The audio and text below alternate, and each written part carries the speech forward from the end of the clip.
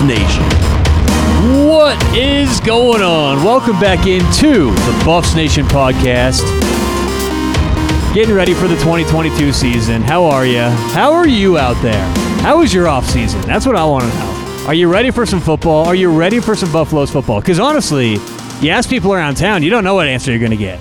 But we'll see. I'm Tyler Walgie. He's Jared All. Jared, how are you? I'm great. You know, it's weird, Tyler. You and I spend so much time in this studio. We both are part of other podcasts for the Woos Media production team.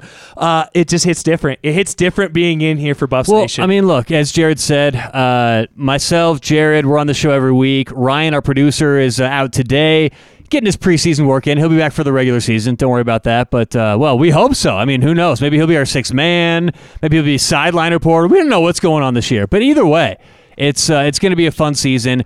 But the Buffs, a lot of question marks. So what we're going to do today is go over what our expectations are, offense, defense, just kind of go over the offseason, the Pac-12 news. There's so many things to catch up on, but as Jared mentioned, this is a Woos Media podcast. Check out all the other Woos Media podcasts. Just wherever you're listening to this, go to the search bar, type in WOOZE Media. Plenty to offer there in terms of sports and college football podcasts.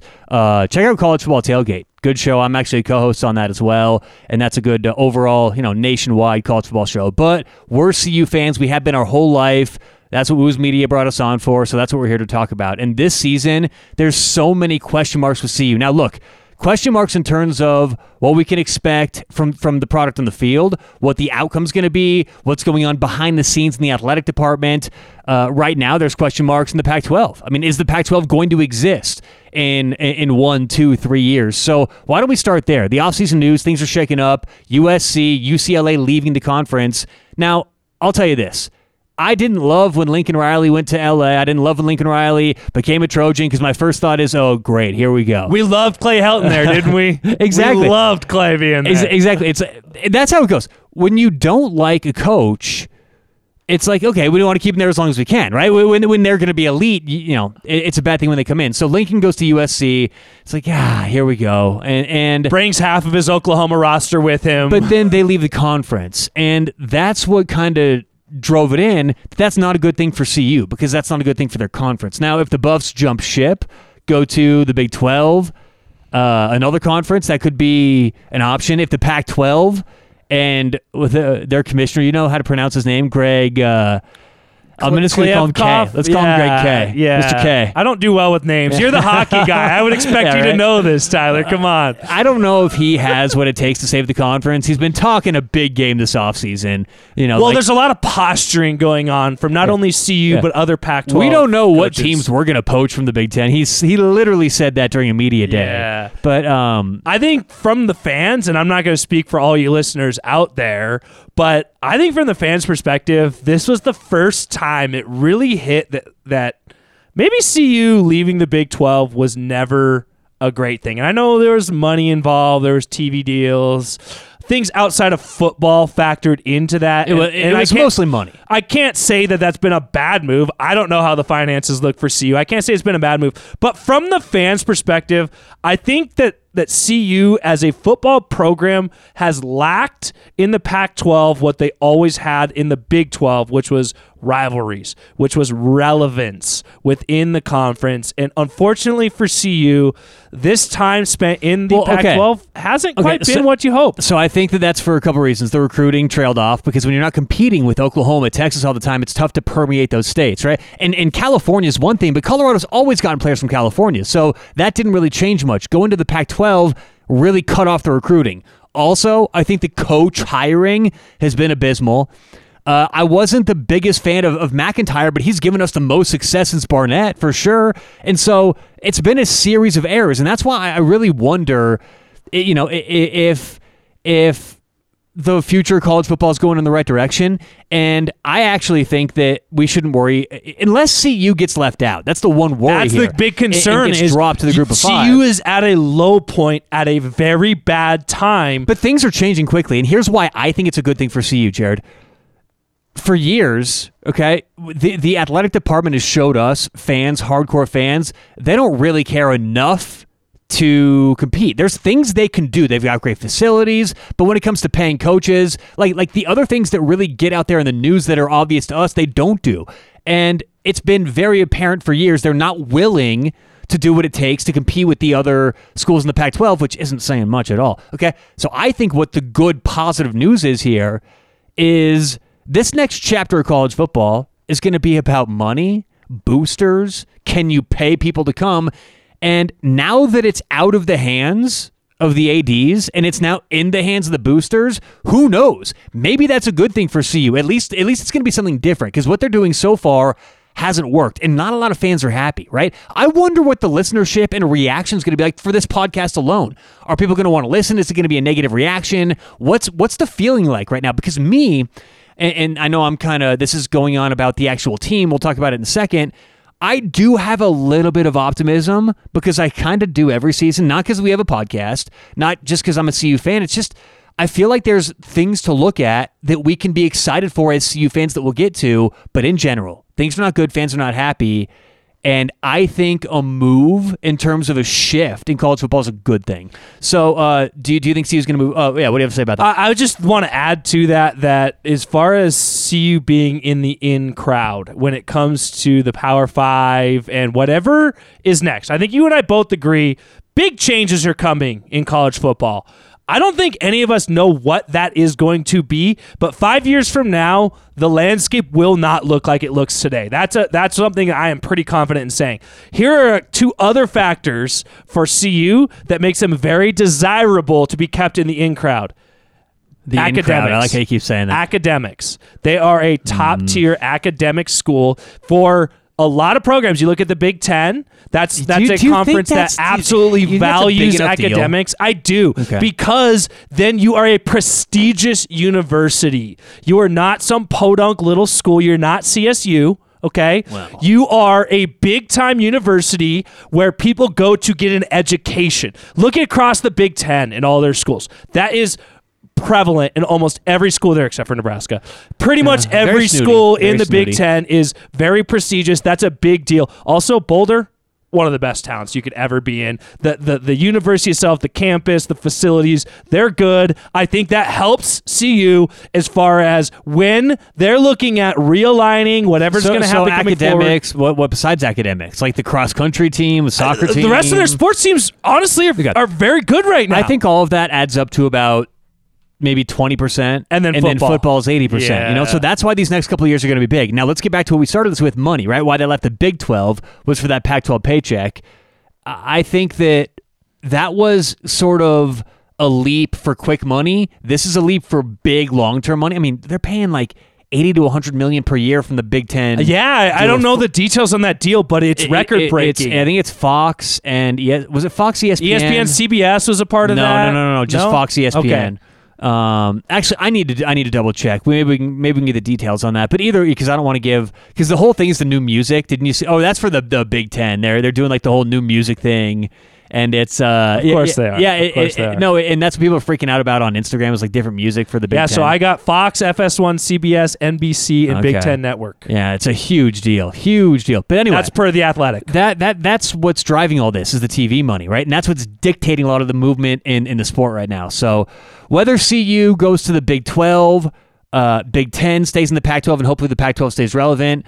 You just want CU to stay. Just don't go to the Mountain West. No, I've seen too many fans out there saying, well, CU should just go to the Mountain West. They could be more competitive.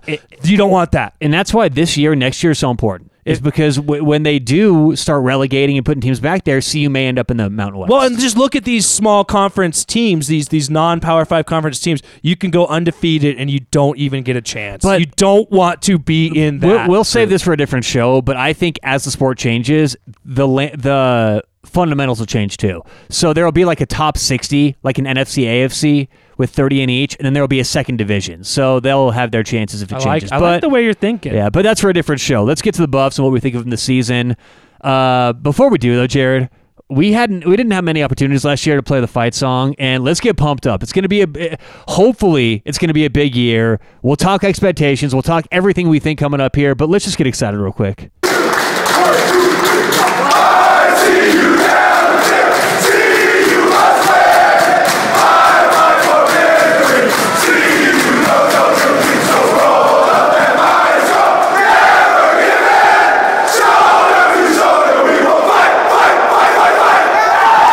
Let's go. If that doesn't get you ready to talk a little Bucks football, then let's do it. The only thing that gets me more excited is watching Ralphie run out, man. That's it. Those two things, you ever having a down day, that's all you need. And Ralphie's ready this year. Little Ralphie's ready to run. I'm excited to see little Ralphie. She's going to be bigger this year, man. All right, so let's start off, obviously, where everyone starts off the preseason previews, quarterback position. It's what we always look at.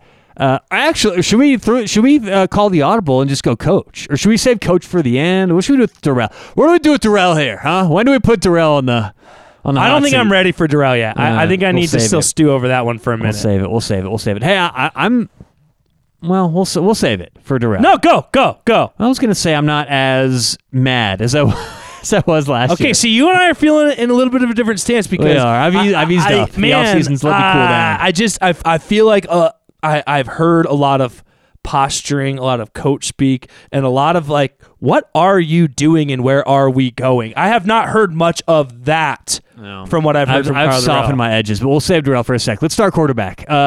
This was obviously the weak point of the entire team last year. This was one of the weak points in college football last year. If you look at the total team offense, Colorado ended up second to last in yards per game behind the New Mexico Lobos. That's never a stat you want to have in college football. So 257 total yards per game. Second last in the entire nation. Good for, 130th, 131st, something like that, 129th. Either way, it was because of the quarterback position and because Brendan Lewis looked extraordinarily uncomfortable. And things didn't seem to get better. See, when you have a new quarterback there, I think a slow start is not only forgivable, it's almost expected. It's okay.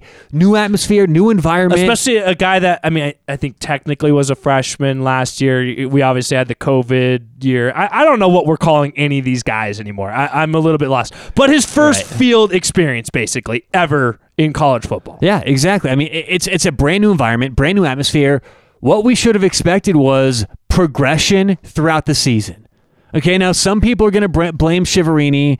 Some people are I'm going to right now. I do think Brendan Lewis was a big issue, but what I saw from this coaching staff, from this play calling, was a lack of progression and adjustment throughout the year. I agree that Darren Shiverini could have done more to put him in a position, but at some point last season, that became a scapegoat for me. It was a red herring for what was really going on, which was Brendan Lewis being inept on the field. And again, it's one thing to look bad. It's another thing to look as bad the last game, in my opinion, as you did the first game. Did he maybe improve a teeny bit here or there? Possibly. But Brendan Lewis, I think I sold my stock last year, okay? I don't want to come in with a negative swing here, but I sold my stock on Brendan Lewis last year, and I'm not buying it again. I think JT Shrout is not only a better quarterback, I think he's according to some of the smartest people out there who evaluate what they're worth in the sports betting market and against the spread, JT Shrout is roughly about a touchdown better than Brendan Lewis. That is a huge upgrade. I think it's no question whatsoever this year you go with JT. Now, the only reason I bring this up is I don't want to rag on Brendan. I don't want to start like this, but I'm hearing a lot of different places and a lot of different outlets say split time. They have no idea what's going on yet. Jared, do you think that's a smoke screen? No, I can tell you exactly what that is. JT Shrout is exactly 1 year removed from an ACL injury. He is yet to play in a real game with real live action to prove to these coaches that he is ready to play. I think this is posturing. I think they're preparing for him to potentially not be physically ready to play, and you don't want to ruin the confidence of a Brendan Lewis. Isn't he full participant in practice? He is, but he's not been in a live real game. I hate to say it, Tyler, but I think you can anticipate at least week 1 split reps. And honestly, Tyler, I think that's the right move for this team right now. No, you know I'm not a believer in that normally. I think that's the right move for this team right now. Because if you put all your eggs in the JT Shrout basket right now, then he shows up week 1 and doesn't look ready mentally and physically coming off of that knee injury last year. Now you turn Jared, back to the guy you just benched? I don't think that matters at all. It does, because Brendan Lewis's confidence it's different. will absolutely be shattered. I've got two things to say. Brendan Lewis's confidence doesn't mean a damn thing to me. It does if you need him to be a starter. He was confident last year, and look what he did. So I don't imagine care what he'd look like without confidence. I don't care whether we get a confident Brendan Lewis or not. I'm not in, okay? So you put JT in no matter what. But second of all, it doesn't matter whether you want to... And if health's an issue, that's a totally different story. This is assuming JT's 100%. This is, by the way, pure speculation, guys. Everyone listening out there, there's no indication that he's not ready to go. But I read into it that you're not naming him your starter because you want to be sure before you do. I think the only reason not to name a starter is to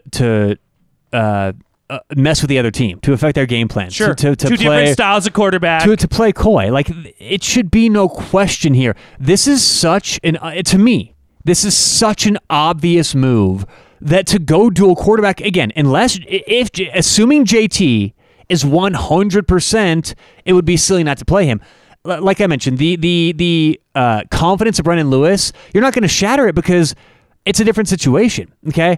First of all, like I said, I don't think his confidence matters that much, whether he's pumped up or not. I don't think it matters that much. But last year, JT got hurt. ACL injury before the season even started. So Brendan was just named the starter because they didn't have anybody else. No. But when they named him the starter, they said, well, he had the edge anyways, right? Of course they said that. But this is, when I look at what we saw from Brendan Lewis last year, that screams a quarterback that lacked confidence. So you know this is a guy, you're questioning whether he has the confidence already.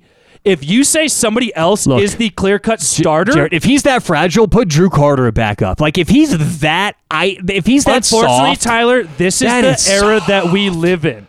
This is where we're at with college athletes this year. I don't buy any of this, and I think that you're being way too easy on what you expect this year. I think the right move is, because you don't know. Obviously, you don't know. To me, you would have named the starter if you know. So you don't know where these quarterbacks are. If JT Stroud's going to be ready to go 100% week one. If you get through week one, you give him some limited reps, everything looks good, you go forward with him moving forward. I'm okay with starting with the split reps. I understand where you're at. The audience gets where you're at. You're okay with the split reps, and the audience gets where I'm at. I'm totally against it. If Brendan Lewis gets one snap, I'm going to be... I think that's going to be an extraordinarily negative thing. So that's my opinion on it. I want to see JT out there. I think this is going to be a much better team. I think with Brendan Lewis out there, at his best, Colorado's the worst team in the Pac-12. I think with JT out there at his best, Colorado can be maybe the fourth or fifth best team in the Pac-12. Do you think there's any overconfidence in those of us? Because I'm there with you with JT Stroud. None of us have ever seen him play a down. It doesn't matter as long as he's an average quarterback. Brendan Lewis was statistically one of the worst quarterbacks in the last decade in college football. It doesn't matter whether you look at Pro Football Focus, Football Outsiders, or ESPN, just raw stats. He was horrendous. Look, we're fans here, right? But I think that part of why the show's grown so much, and honestly, this has been one of the fastest growing shows for Woo's Media. We had a couple hundred listeners for the first few years, and went to like 4,000 last year per show. This has blown up in the Colorado area, and I think part of the reason is we're not overly trying, be hot take or anything like that. We love the Buffs. We bleed black and gold, but we're not going to just like have our pom-poms on and just be, oh, well, rah, rah. Like, we're not the team moms. It hasn't looked good the last couple of years. It hasn't. I think you have so to be honest with that. We try and be honest on this show. So, again, it's first show of the season. I'm coming out a little hot here, but that's what This is a lot of built-up energy, isn't it, buddy? It's a couple months worth. But tell me, again, I'm there with you when it comes to JT Stroud. I think by the way, we got Owen McCown on the roster, too. We got a red shirt, but we got Owen McCown on the roster, too. Hey, and he's a lefty too, like your boy here. Okay, but when I think of an offensive coordinator, a play caller, calling plays for Brendan Lewis, you're calling tentatively. You're a little bit afraid of what you can put on his plate. Whereas a guy like JT Stroud, who really, he comes from Tennessee, comes from the SEC. That sort of you have to have that confidence about you, that almost arrogance level where as a play caller, that's what I want. Right. I want that quarterback that believes he can make every throw and do everything, where I don't have to limit my offense based on who's behind center. And I believe JT Stroud can bring you that. Yeah, I'm JT or bust, and if he's not in, I want to see Drew Carter. Okay. I don't know. Drew Carter didn't look very good last year. Can we turn the page? Anything else to add for quarterbacks here? Please no. All right, let's get to the running backs. Fontenot looks to be the starter this year, will be the starter, get the majority lion's share of the workload, at least seemingly, based on what we've seen in preseason, the snaps, and just experience. Of course, we lose Jarek Broussard. He goes to Michigan State. He's playing with Mel again, so that's kind of frustrating to see. But backfield, I don't think it's going to be necessarily too much of a negative. Obviously, they drop off a little bit, but they get back their number 1, number 3 wide receivers. RJ Sneed they add, so I think that's going to help the running backs catch the ball on the outside. Right. When the receivers are able to step up, which JT is going to help that too, I think.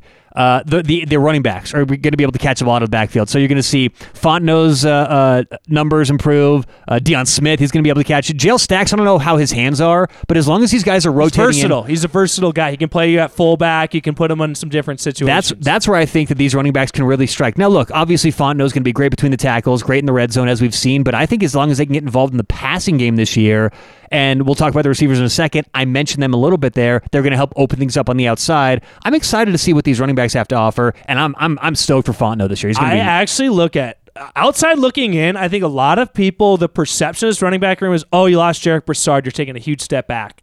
I don't think that's going to be the case. Yeah. No way. I think Alex Fontenot is every bit as good as Jarek Broussard. I think we saw from Jarek Broussard last year that 2019 campaign or 2020. I don't even know what year it is anymore. What was it? 2020. 2 years ago, that campaign where Jarek Broussard was among the top players in the country at the running back position might have been a little bit of a fluke. Last year, we didn't quite see the same from Jarek Broussard. I think Alex Fontenot is a versatile guy. He's a good pass catcher. Yeah. He can do everything. I actually look at the running back position as the strength of this offense. I really do. There's been guys on this depth chart. Deion Smith, you mentioned, is a guy that have been itching for that opportunity to get the ball, and they've just been buried on the depth chart. So while, yes, you lost a guy like Jarek Broussard, another guy, Ashad Clayton, who was one of the big recruits a couple of years ago, ends up going to Tulane, going back home.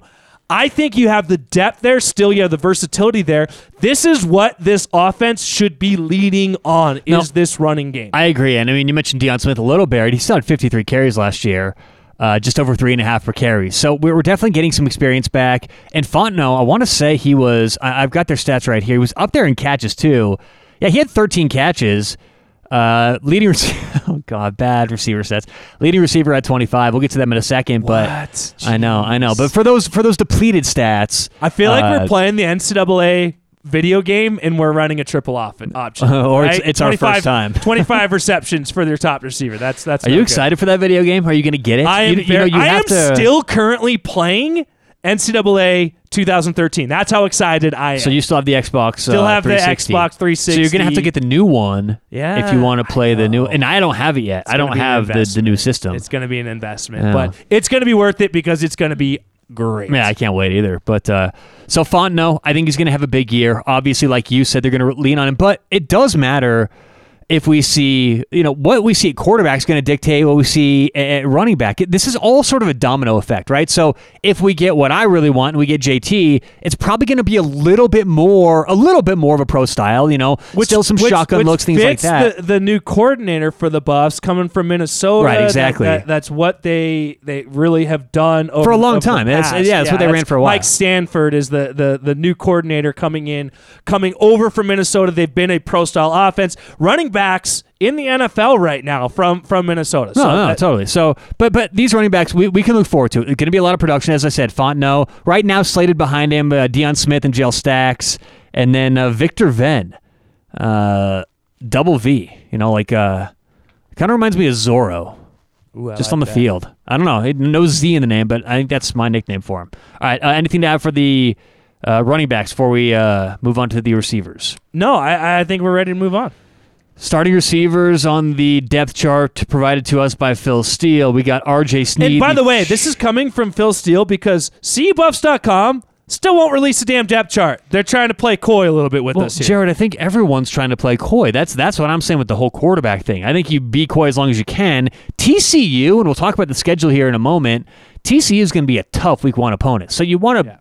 And that's not to take away from Phil Steele. If there's anyone you're looking to read, Phil Steele has been well known for years. He's the best. One of the best around the country. Jerry, the best. Check him out. Okay. RJ Sneed, transfer from Baylor, should be the feature receiver this year, right? I mean, he was huge last year at Baylor. I'm pretty sure he was guaranteed, whether it was Shiverini, whoever talked to him before he got over here last year, he's going to be the guy. So you lost some production last year. This is what we need. Rice is now playing at USC, so had to replace him. Great replacement here. I'm excited to see RJ Sneed. Keep your eye out for number 2. Daniel Arias, we saw him last year. He can produce. Chase Penry, same thing. Montana. That's the guy I'm missing on the starting lineup. To me, Montana Lamonius Craig is the guy to watch out for. He sort of came on in a limited role last year, had a couple of touchdowns. Watch for him to break out. I went to the spring game, or one of the spring games, and he was absolutely the best wide receiver on the field. Yeah, that's one thing. You mentioned the running backs, and I think you're right. CU does have to rely on them to get on the outside, spread the field, key third down situations. Maybe you want to run the football a little bit more. But again, this is where my optimism comes from. You look at these receivers, these running backs, it's like, as long as they've got a quarterback in there, Colorado's going to move the football, Jared. This is what I'm telling you. There are reasons to be excited. Now, tough schedule, but there's a lot of reasons from CU's point of view that it's not going to be like last year. Look, maybe a couple years ago when Colorado went to the Alamo Bowl, did they have a couple close wins? Did they overachieve a little bit that year? Maybe. Okay. Last year, did we have a couple close losses? Maybe underachieve a little bit? Maybe. Okay. These things even out. I think anyone expecting what they saw last year as a repeat, we're not going to have the second to worst offense again in college football. So I think these receivers, there's a lot to be excited about. You're right, Montana looked great, but he's not even listed as a starter right now, according to on name alone, he needs to be in your starting lineup. Well, but that's got to be read out every week. But let's also hold on with this. For everyone out there, starting lineups in football are kind of ridiculous. It's not like the NBA or basketball where you put a starting 5 out there. If Colorado's first play requires 2 outside receivers and then 2 inside receivers, they're running a 4 wide, whatever, then suddenly those are the starters of the game. So that's irrelevant. This is sort of just a way of looking at what the skeleton of the team looks like, who's projecting right now, who's who, where's where. But Montana is right there. He's going to be involved a lot. And I think we may see him get an equal amount of snaps as Penry or Arias. And Chase Penry is the other guy I want to kind of highlight out of that starting roster, is a guy that is not a name that many people recognize or know. He's just a sophomore now coming in this year. But he's a guy that is just, he reminds me of Jay McIntyre, who was there a few years ago, obviously with his coach, his dad, Mike McIntyre, when he was the coach, but just solid, reliable playmaker. I think is a guy that is a third down threat, somebody that you look for to make that big catch, man. Yeah. All right, who do we leave out here? Let's check this out. Montana. What a best name in college football, too, by the way. Jalen Jackson. No. Montana Lamonius Craig. Of course. You got to let me say the best name once I say it's the best name. You said Jalen Jackson. Jalen Jackson, he's a guy that I think will factor into the slot a lot. Speedy, dude. Speedy Gonzalez. I love Jalen. Similar to the role that we saw Dimitri Stanley in the last couple of years, I think is where you'll see Jalen Jackson. You got Ty Robinson here. Don't know too much.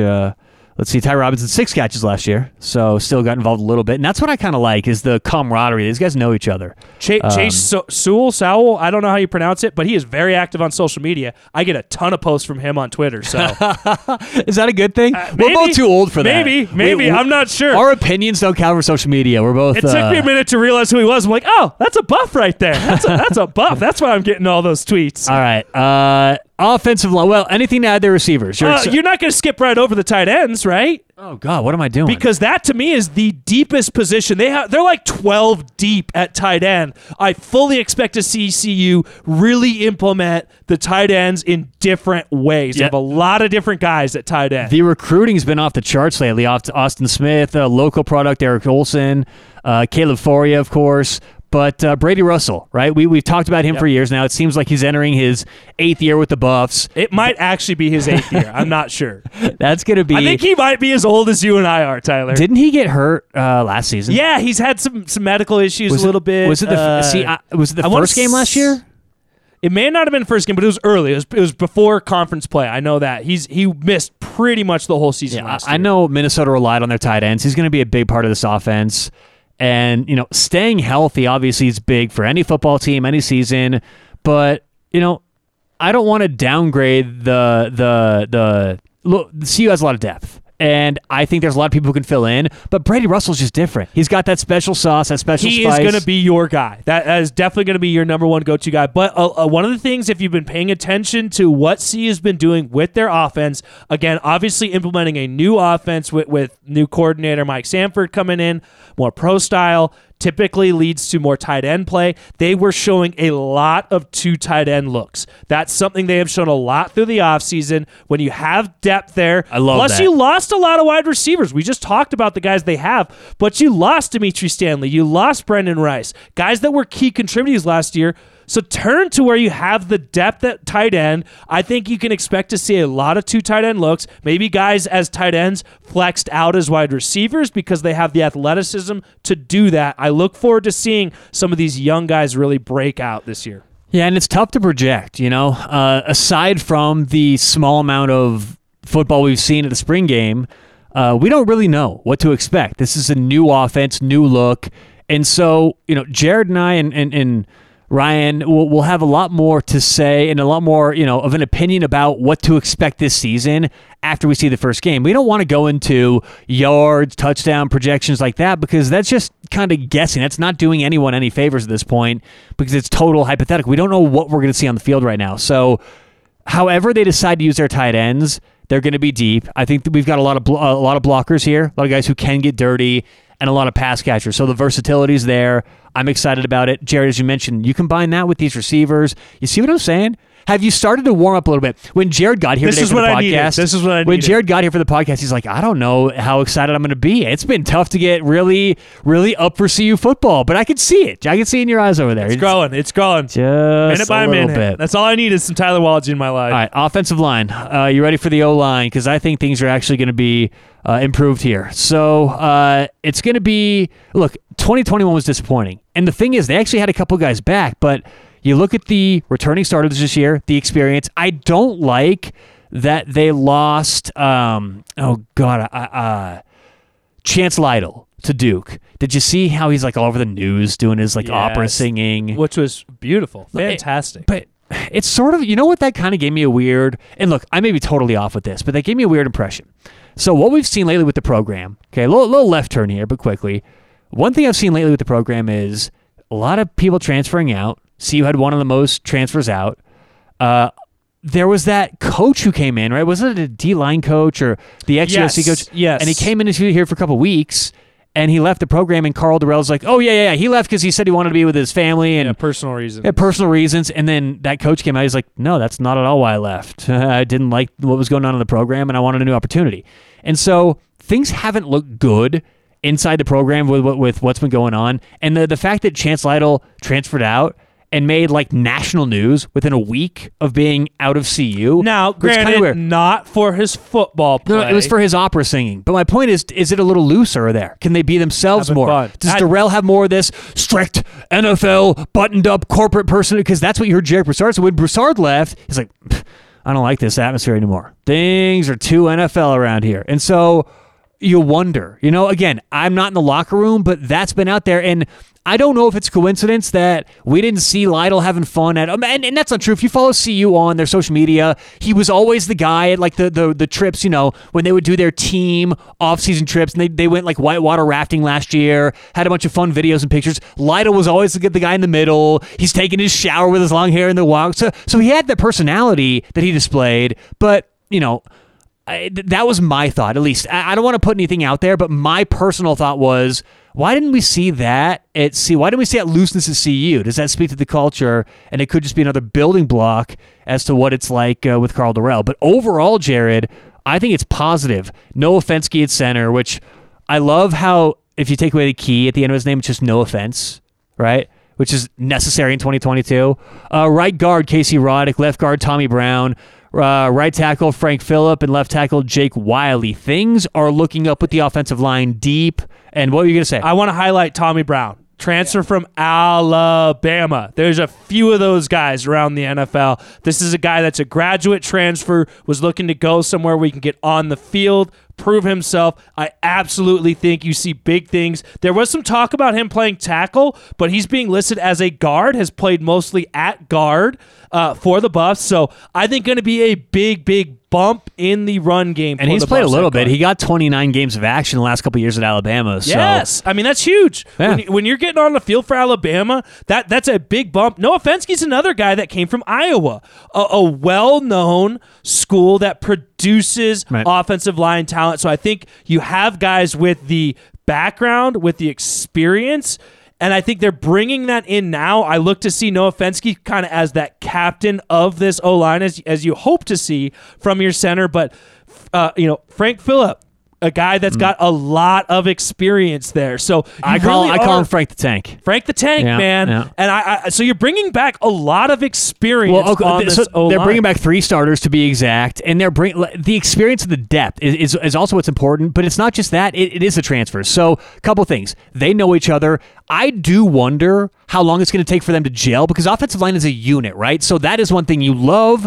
I would rather have personally an offensive line that's all been together for 4 years that is maybe rated like an A- overall than an A+ offensive line that just got put together, right? So it does matter, but I think that what we've seen lately in spring practices, what's been coming out of the camp, and what we've been hearing is things are looking good in the running game, and they are working well together. I wonder, can they protect JT? Can they protect Brennan enough? That's something to look for. But overall, I do think things are looking up for this offensive line. Now, they have to be looking up. Last year, things did not end well, okay?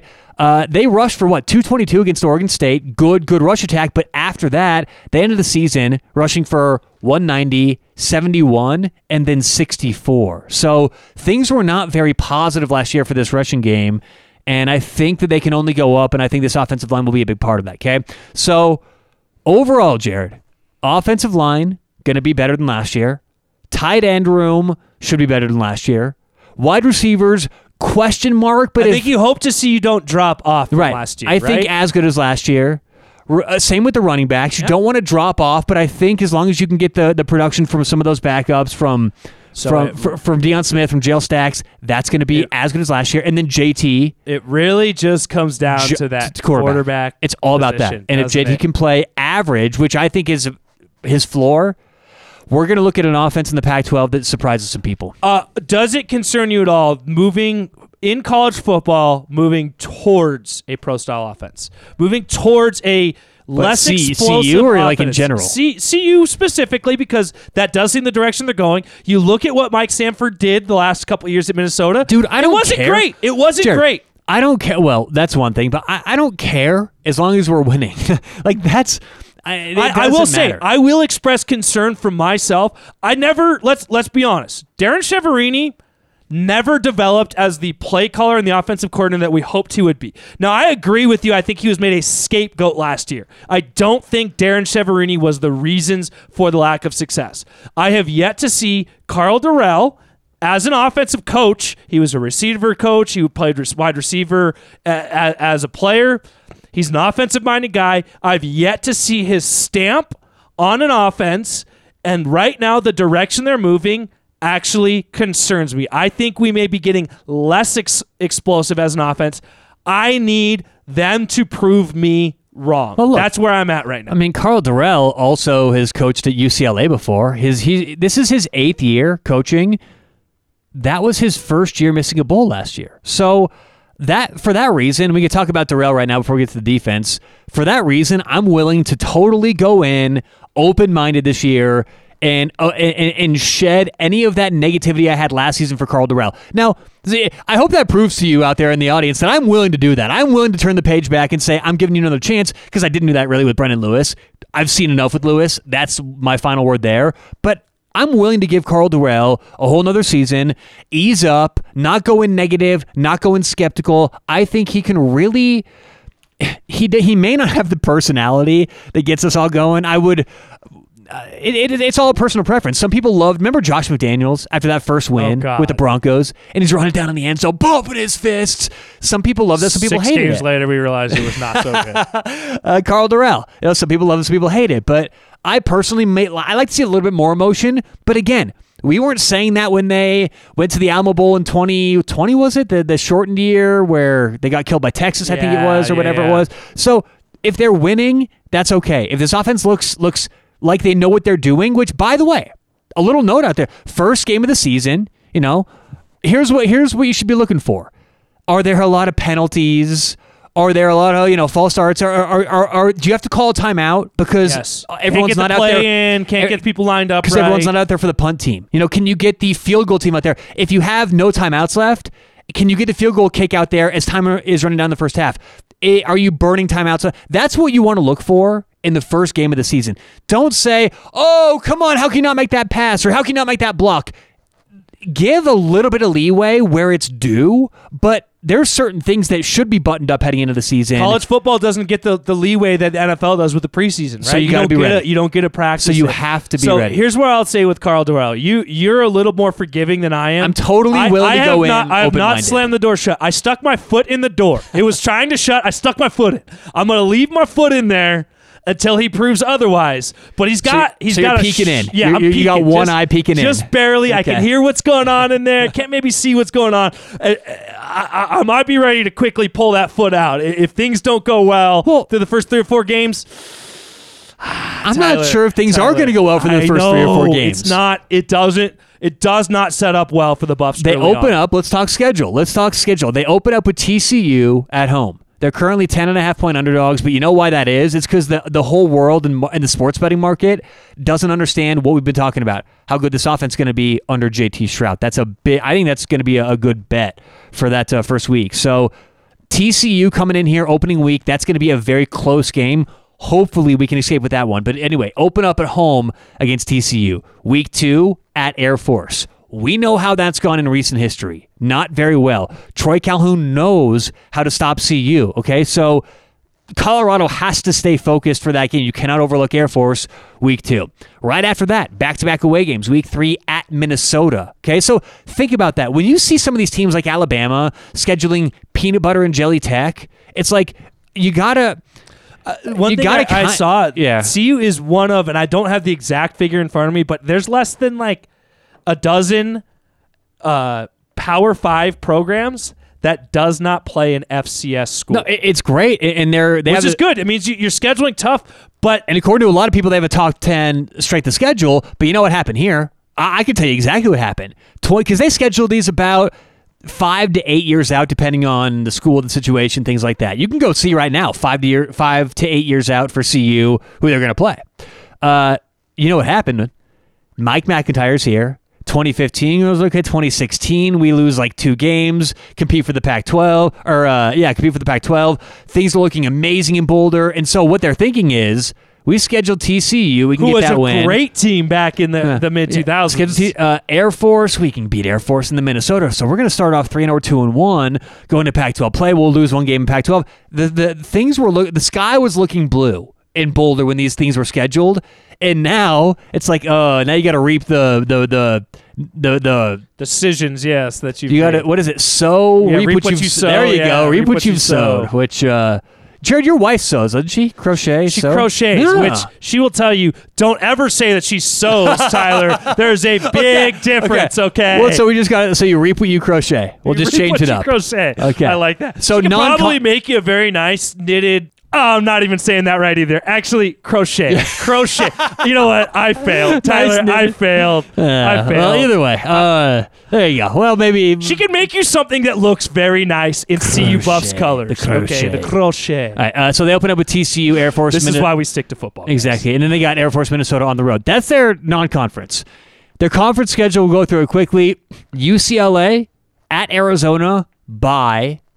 California, at Oregon State, Arizona State, Oregon, at USC, at Washington, home against Utah. My God, that's a tough last 4 games. Honestly, you need to start strong in conference play. You end Oregon, USC, Washington, Utah. You have to think 1 and 3 is good there, right? At the end? I mean, at this point in the season, with Oregon, how they're looking with Utah, Utah's number 8 in the nation, and Washington's going to be improved. USC, obviously. I mean, 1 win would be good out of that, right? So you want to go into that with 5 wins. You're right. You do. 5 wins. But I think as a team for CU and where they are right now, and I hate to say this, fans, I know everyone's listening out there. You want us to tell you this is a 10-win team. No. Here's expectations, okay? Because this is what matters. And if you think about it in life, the expectations dictate reaction. If you have an A+ student, they get a C, you freak out. If you have an F student, they get a C, you're happy, okay? expectations drive reaction overwhelmingly. So This was a D program last year. expectations should be, well, I mean, I think expectations should be high end to make a bowl game. Okay, so that should be like the goal this year, in my opinion, is can we get 6 wins? I would personally love to go road trip somewhere in December, go watch a bowl game somewhere, and go watch the Buffs. That's what I want to see happen this year. Get to 6. Now, how do we get there? I mean, you've probably got to win 2 out of the first 3, right? You have to. You have to come out of conference play with the winning record to give yourself a little bit of non-conference leeway. play? Or excuse me, of non-conference play. Because otherwise, you're setting yourself up in that situation where your first 3 conference games are basically must wins, and you don't. I mean, that's tough. I And get the Pac-12 is a little bit down right now, but to expect the Buffs to come with UCLA at home, at Arizona, Cal, or so at let's Oregon all right. So State. let's mark up the 5 wins right now. Okay. All right. So I believe they upset TCU week 1. I think TCU, new coach, new offense. They're going to struggle. Altitude. Night game. It starts at 8 o'clock. Okay, that's what 9, 10 o'clock TCU time. I think CU upsets TCU week 1. Week 2, that's going to be a close game at Air Force. That could go either way. I mean, I think that's when you have to win, because if you lose that game, buddy. Okay. So for the sake of if they're going to get, we're finding 6 here, right? So TCU, Air Force, and then they go on the road, maybe tough against Minnesota. Okay, especially because Minnesota. Personally, I would interchange. I think you're losing against TCU. I think you can beat at Minnesota. I think you can win that game. But here's the thing: Minnesota knows this offensive coordinator. Sure. That's going to be tougher. So TCU is going to have to be the win there, Jared. But agree to Regardless, disagree. yeah. You got to come 2 out and 2 1. and You 1. have to come out one of 2 and those two. I think UCLA is going to have to be a win. I think it's a winnable game. You're at home. That's your first conference game. I get this is a program that Chip Kelly's in his 3rd or 4th year. He's had Dorian Thompson. But the fact that it's at home is huge, and we've done well against UCLA at home. Yes, they play well against UCLA. They can win that game. They should win that game. At Right. Arizona. By the way, UCLA, we beat them last time they played. The last 2 times they played here, we beat them. The last 3 times we went there, we lost. Okay, So there you go. it's a big deal. At Arizona, possibly the God. only team in the Pac-12 worse than CU. Yeah, but right it's now. at Arizona, but that's got to be a win too. You have to. You cannot. Oh my lose. God! So Arizona went like 2 or 3 years do you know how without many- a win. Do you know how many people listening right now are going, these guys are delusional? Colorado's not going to be 4-1 after Arizona. They better be if they I want to know. make a bowl game. I know, because then you've got Cal at no, because here's the thing. Even if they're 3-2 coming out of that, I believe the next 3 are winnable. You've got Cal at home, because okay. So UCLA, like we said, at Arizona, like we said, then they have a bye. So at Arizona. So let's say you go 3-2 into your bye. Okay, 3-2 after the bye or into the bye. I think the next 3 games are winnable. California at home, Cal at home, can totally win that. At Oregon State, which will be a tough game. Oregon State has been getting better. Okay, so that's going to be a tough one. And then home against Arizona State, which is homecoming. And Arizona State, I mean, you talk about all the distractions right now. Yeah, I don't but know how they're of the going 3 to be. games, though. Of the 3 games, that's probably the one you chalk up as a loss if you're just looking at it on the surface. You can go 2-1 in that stretch. But that's where you're going to have either your 5th or 6th win, right? That's you're at 5 right there. As we're going through there, you were 3-2. You go 2-1. Now you're sitting there at 5-3. Now you go Oregon, USC at USC, at Washington, Utah. To me, at Oregon or at Washington. I think the 2 road games are your wins there. No, Potential wins. Dude, Potential USC, wins. Jared, USC is going to be a national championship contender this You year. think Lincoln Riley turns them around that quickly? Or at least a playoff contender. I think they may have a loss this year. CU plays them good year in and year It doesn't out. matter. They're going to get. No, I don't think CU. So Washington, we're saying Washington. We're hanging our hats on at Washington or Oregon at home. Because Oregon, Mario Cristobal's guys, gone. Everyone listening out there, I want you to hear us struggling and trying so hard to get the Buffs to 6 wins. And Tyler, to your point of what you just said earlier before we started this exercise here, that should be your high-end goal this year. I hate to say it. I would love to believe in my heart that this is a potential 10-win team. But I think being honest with yourself as a Buffs fan, you should be fighting for every win you can get and be very happy, because not only because this program is not at the peak that it's been in the past, we believe that there is some talent on this roster and they can perform well, but this is a tough schedule. To get yourself to 6 wins is going to be difficult. Yeah. If you can get there, be happy as a Buffs fan that you're moving in the right direction, and we can start to set our goals higher year after year to build back. In a nutshell, to where they've been. one of the toughest schedules in the entire country. Wow. Okay. I came into this not feeling it. You had me up there. We were high. We were on a high We're going there, back the other and way. you had to bring me back down. Whoop-oo. So can we get back on the positive spins Yes, here? we can. Let's talk about this defensive line. This is going to be elite this year. Is Terrence where we Lang, feel good. Jalen Sammy, Naeem Rodman. You talk about experience. You talk about depth. You talk about size. This D line is going to be elite. How long has Terrence Lang been there? We talked earlier about Brady Russell, but I think Terrence Lang's been there just as long. Yeah, maybe this is Terrence Lang Jr. Maybe he's already had kids and they're back in college going to see you. It's been that long. But every year, you look at his height and weight, the guy is bulking up year after year after year. He started at like 265. He's up to 290. Now, he is a legitimate defensive end playing with the physicality that you look for from Terrence Lang. How big of a loss is Mustafa Johnson? You know, I was actually talking to my brother about this today, and that was the question he asked me when I was said, hey, let's help me refresh. Help me get feeling good about going into this podcast. And he goes, man, that's really going to kill not having Mustafa. And I said, you know what?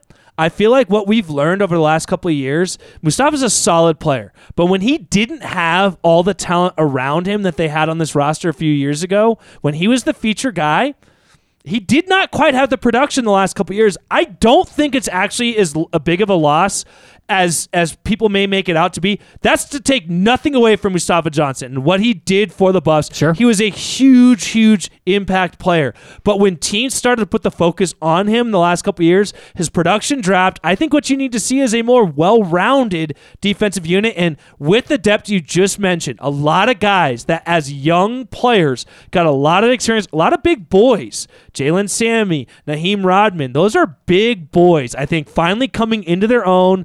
I don't know what they're listed as, sophomores, juniors, whatever. Right. They have 3 or 4 years on a college football roster with the strength and conditioning. Look for those interior D linemen to really step up this year. Jalen Sammy and Naeem Rodman are the two I'm looking for this year to have big impact. Well, and Terrence Lang for sure, but Naeem Rodman, by the way, not technically a starter last year if you look at him on a couple different websites, but he started 6 games. I mean, he's got a lot of experience, so they're going to be very good. Some backups here. Chance Main listed. He should get some time. Jamar Montgomery. Let's see. Janaz Jordan. Tyus Martin. Tyus Martin's the other one. I remember. He's listed at 6'4", 340. Hey-o, the Buffet Buster. Big boy. Yeah, so some names you can hear this year on the defensive line, hopefully making an impact. All right, let's get to some question marks, because there haven't, honestly, up to this point in the podcast, been that many question marks, right? Offense, quarterback, but who's going to start? If JT starts, not a question mark for me. Linebacker. Okay, you miss maybe the biggest anchor this team has had since who? Fill in the blank. I mean, do you Jordan Dizon? I mean, we're talking. That's way bad. That's a old school hit right there. That's the first linebacker that really comes to mind for me for the Buffs as a guy that over the course of 3 or 4 years was a superstar from snap one to the final snap. But just think about overall leader of the team. I mean, when's the last time? Because usually offense, defense, a little separated. You know, it's Sefo Lufau offensively a few years back was a big time leader. You can maybe say Sefo, yeah. But it's such a big loss, and that absence, not just on the field because he was hurt a little bit, but in the locker room is really what's going to hurt this linebacking core. So I need obviously they've got some experience coming back. But I think they're going to drop a little bit. Quinn Perry's the guy. To me, this comes down to can Quinn Perry. He will not fill Nate Landman's shoes. Let's be clear on that. He is not going to be Nate Landman. He's a different type of player. He's a bigger, more physical guy. He actually shut it down a little bit in the offseason to try to be more athletic, try to be able to move a little bit better. But he is a thumper. He's a guy that has to have that impact in the running game that we saw from Nate Landman in the last couple of years. What do you think of Quinn Perry? Love him. Okay. Or Quinn Perry. No, that's who I was just talking about. Robert Barnes. I'm sorry. I'm going down the list here. Yeah, Robert Barnes, I really, really like. He's a guy that transferred from Oklahoma, moved from safety to linebacker with the Buffs last year, sort of came into his own, had some big plays last year. I think he is sort of kind of stepping up as this vocal leader for this defense. You're hearing him talking a lot. He's a I don't know. I struggle with these COVID years. He's like a 5th or 6th year senior, maybe 7th or 8th year. I'm not really sure. He's been a lot around the college game for a long time. He's a guy that has the athleticism to cover. I think he's a guy to look for in that linebacker group. He's been listed as the weak side linebacker. And then Guy Thomas, obviously. Guy Thomas had his moments. What do you think about Guy Thomas? If you're following, I know Brian Howell's a big guy for Buff Zone that covers the Buffs. Anyone else who writes on the Buffs, Guy Thomas is everyone's his guy this year, right? It's no pun intended. Hey-o. That's what everyone's talking about, looking for a breakout year. I need to see it. I feel like last year we didn't exactly see his impact on this roster, but that's kind of the one everyone's pointing to for the breakout star for the Buffs this year. I mean, it is a question mark. This entire linebacking core. When you lose Landman, when you lose Carson Wells, another guy. You lose. I mean, Jack Lamb had his momentary impact. Those are 3 linebackers that did a lot last year for a defense that wasn't great. And it's like, you could say, well, Tyler, I mean, defense was great. Isn't it good to kind of turn the page? No, those were 3 standouts on the defense. Those are 3 players you'd love to have back. Especially, I mean, Carson Wells. Look how he showed up the last couple of seasons. He may have been the most impactful defender the last couple of years in terms of turnovers, game-changing plays. So he did a lot. So a ton to replace in the linebacking core. We think we've got the guys to do it. Barnes, Perry, Guy Thomas.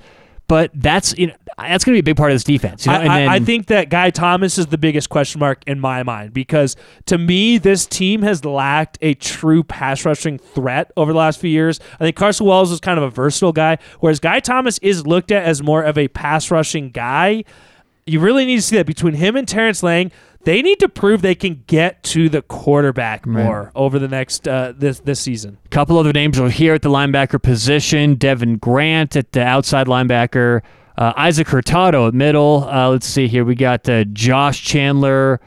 Serenado. I wonder if he can Serenado you a little bit. There's there. A few good names there. Jaska Gustav. I wonder if Serenado's good at karaoke. That's what I wonder. He's got to be.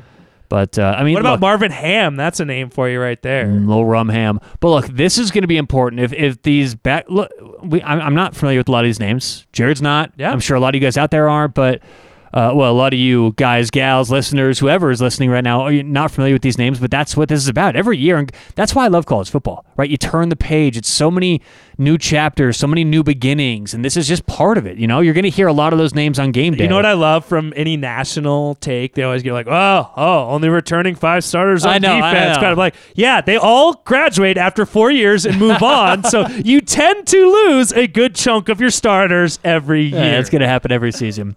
Should we get to the safeties here? A lot of just to quickly touch on the DBs as a whole. Yeah, let's do DBs as a whole. Because to me, you go D-line. This is the bread and butter of the Buffs right now on defense. I think that's where their strength is. Linebackers, okay, we have some guys with some experience, some guys that we believe in. Mm-hmm. DBs, guys, I'm not going to lie.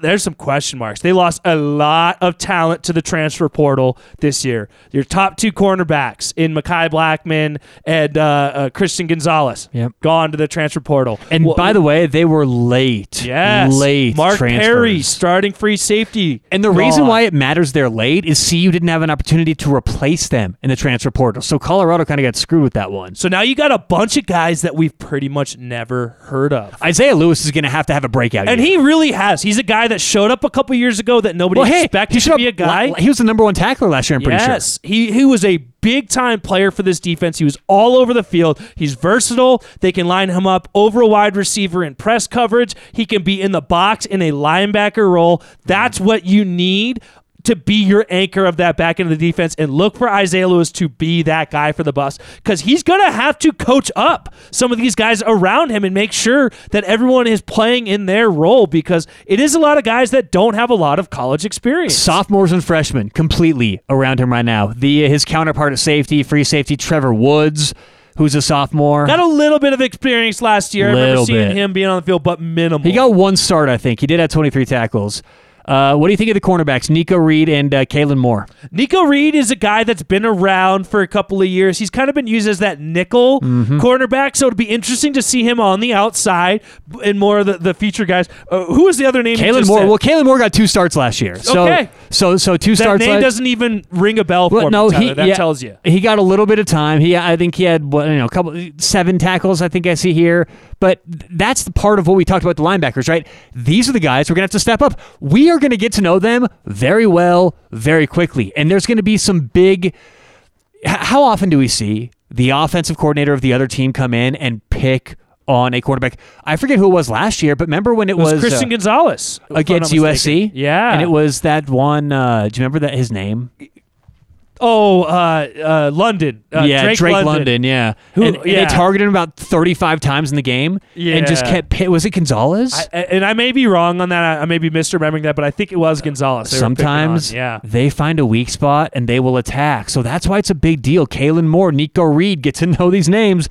They're going to be asked a lot on the outside. So that does for our safeties. And just real quickly, touching on the DBs, going back to what we were just talking about with the schedule, does that give you a little optimism? I know TCU is more of a run first team. Well, we don't know what they're going to be with this new coach. Sure, this is true. They are turning over coach staff, but then you get Air Force, a team is not going to throw. Does that give you maybe a little bit more confidence in those DBs? Get a little experience in before you have anyone truly attacking you vertically. I don't know. Because sometimes just getting on the field, getting those first game jitters out of the way, where by the time you're into week 3, you've got a little bit of your feet underneath you. I think, for me, that does make me feel a little bit better that you're not going up against a prolific passing offense that's just going to shred you up those first couple of weeks. I mean, we don't know what TCU is going to look like. I agree. It may be good for confidence, but... Let's hope that you get a few weeks before you go to a UCLA that is going to probably pick you apart. I may not be right there with you, but we'll see. So that does for the safeties, Isaiah Lewis and Trevor Woods.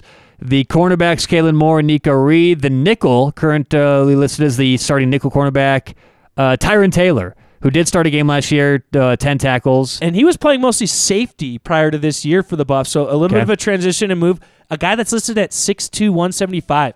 Not your prototypical nickel cornerback. Usually you got the smaller, shiftier guys. It makes me wonder if you're going to see more of that physicality. You want a guy that can get in the mix in the running game in that nickel spot, kind of in that sort of buff back role we've seen in years past that they don't have anymore. And again, we're using Phil Steele's depth chart. These guys could move around. This could be a little different. This and is defense even more so than offense. For sure. The starting lineup means nothing. Look at how many of these guys got positions may not mean a whole lot. Outside line, they could be a different play. I remember one year it's like, CU, they're going to run a 4-3, and they came out in like a 2-5. So it's just like, okay. If you're not putting 5 DBs on the field in college football anymore, you're making a mistake, probably, right? So, all right. Anything to add for the secondary defense in general? Where do you think? Just a question for you, Tyler.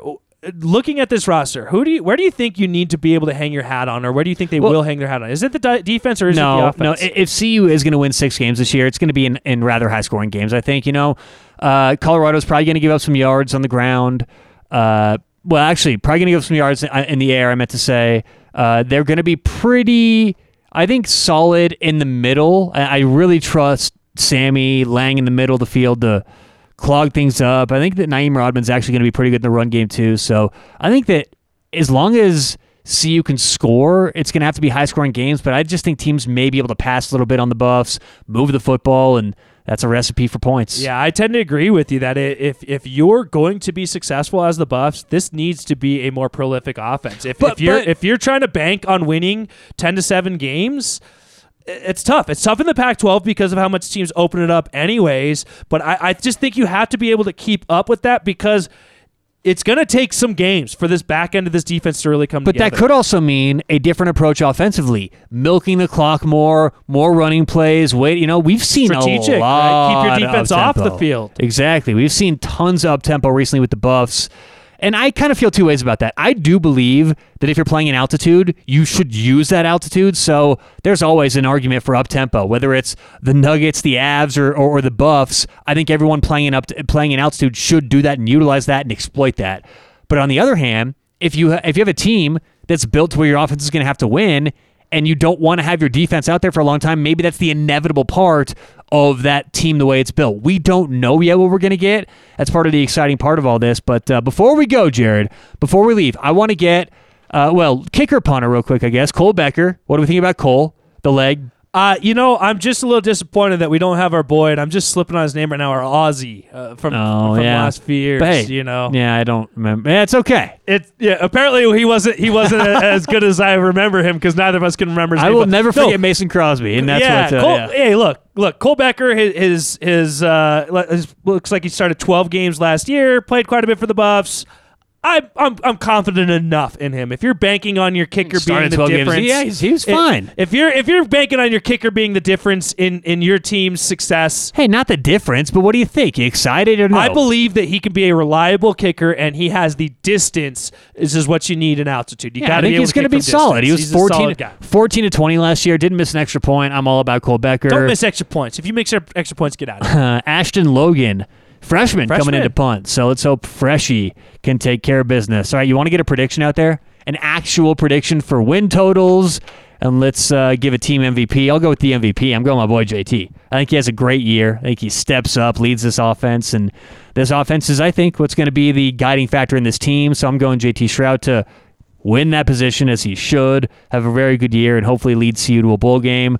I'm going to go 6 wins. We're going 6-6. They great start to the season. And then, hey, this is college football. There's upsets every week. So you're telling me we can't go to Washington, can't beat Oregon at home, Utah coming here, okay? That's always going to be close. I don't care how good they are. That's always going to be a good game. So I'm going 6-6, and I think JT steps up this year. Okay, I'm gonna pick the most letters I can think of any name because the best name on the roster is gonna be the best player on this roster. Montana Lamonius Craig. Go. Right. My man looks primed to have a big season here for the Buffs. I think he surprises a lot of people. I think he gets on a national recognition by the end of this season because he is going to put up some big numbers. He's a big target. He's going to score a lot of touchdowns for the Buffs this year. So Montana Lamonius Craig is my MVP for the year. And I'm going to go with a little strategy here, okay? Uh-oh. I told you, I came into this, my optimism was lacking. So I'm going to go a little reverse psychology. I'm going 4-8 for the Buffs. Okay, I'm gonna buy low here in the hopes that they surprise me. Okay, I want these Buffs to surprise me. I just look up and down the schedule. It's tough, man. That's a tough start to the schedule. Getting TCU, you got to go on the road. You're playing at Air Force, which I get that's still in Colorado. But if anyone who's been to Air Force Academy, are you gonna go to that game? I'm trying. I got some things to work out with the wife here to make sure that happens. But I'm working on that one. You have to go. Fans out there, if you've never been to Air Force Academy, go to that game. It's a cool atmosphere, but it's a tough atmosphere to play in for the Buffs. At Minnesota, we saw last year the struggles they had there. I just see it's going to be hard to come out of that 2-1. This Pac-12 schedule is brutal. You suck, Jared. I'm sorry. I have to be honest with the fans here. I'm saying 4-8 with the hopes they pleasantly surprise me, okay? Should we end with a more fight song? Should we just do it? We're not going to get to play much. Well, hey! We'll play 6-6, you will, okay? You know what? We'll get to play plenty this year. Let's hear it one more time, though. Let's go, Buffs.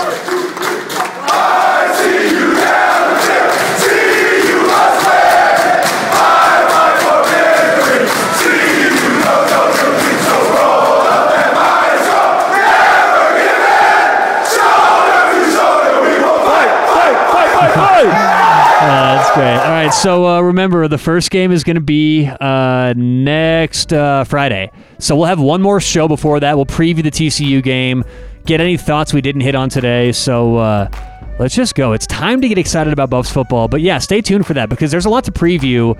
We're probably going to hear a few more things about the offense, this team in general, and then we will break down TCU, what to expect game one in Boulder. Until then, this has been the Buffs Nation Podcast.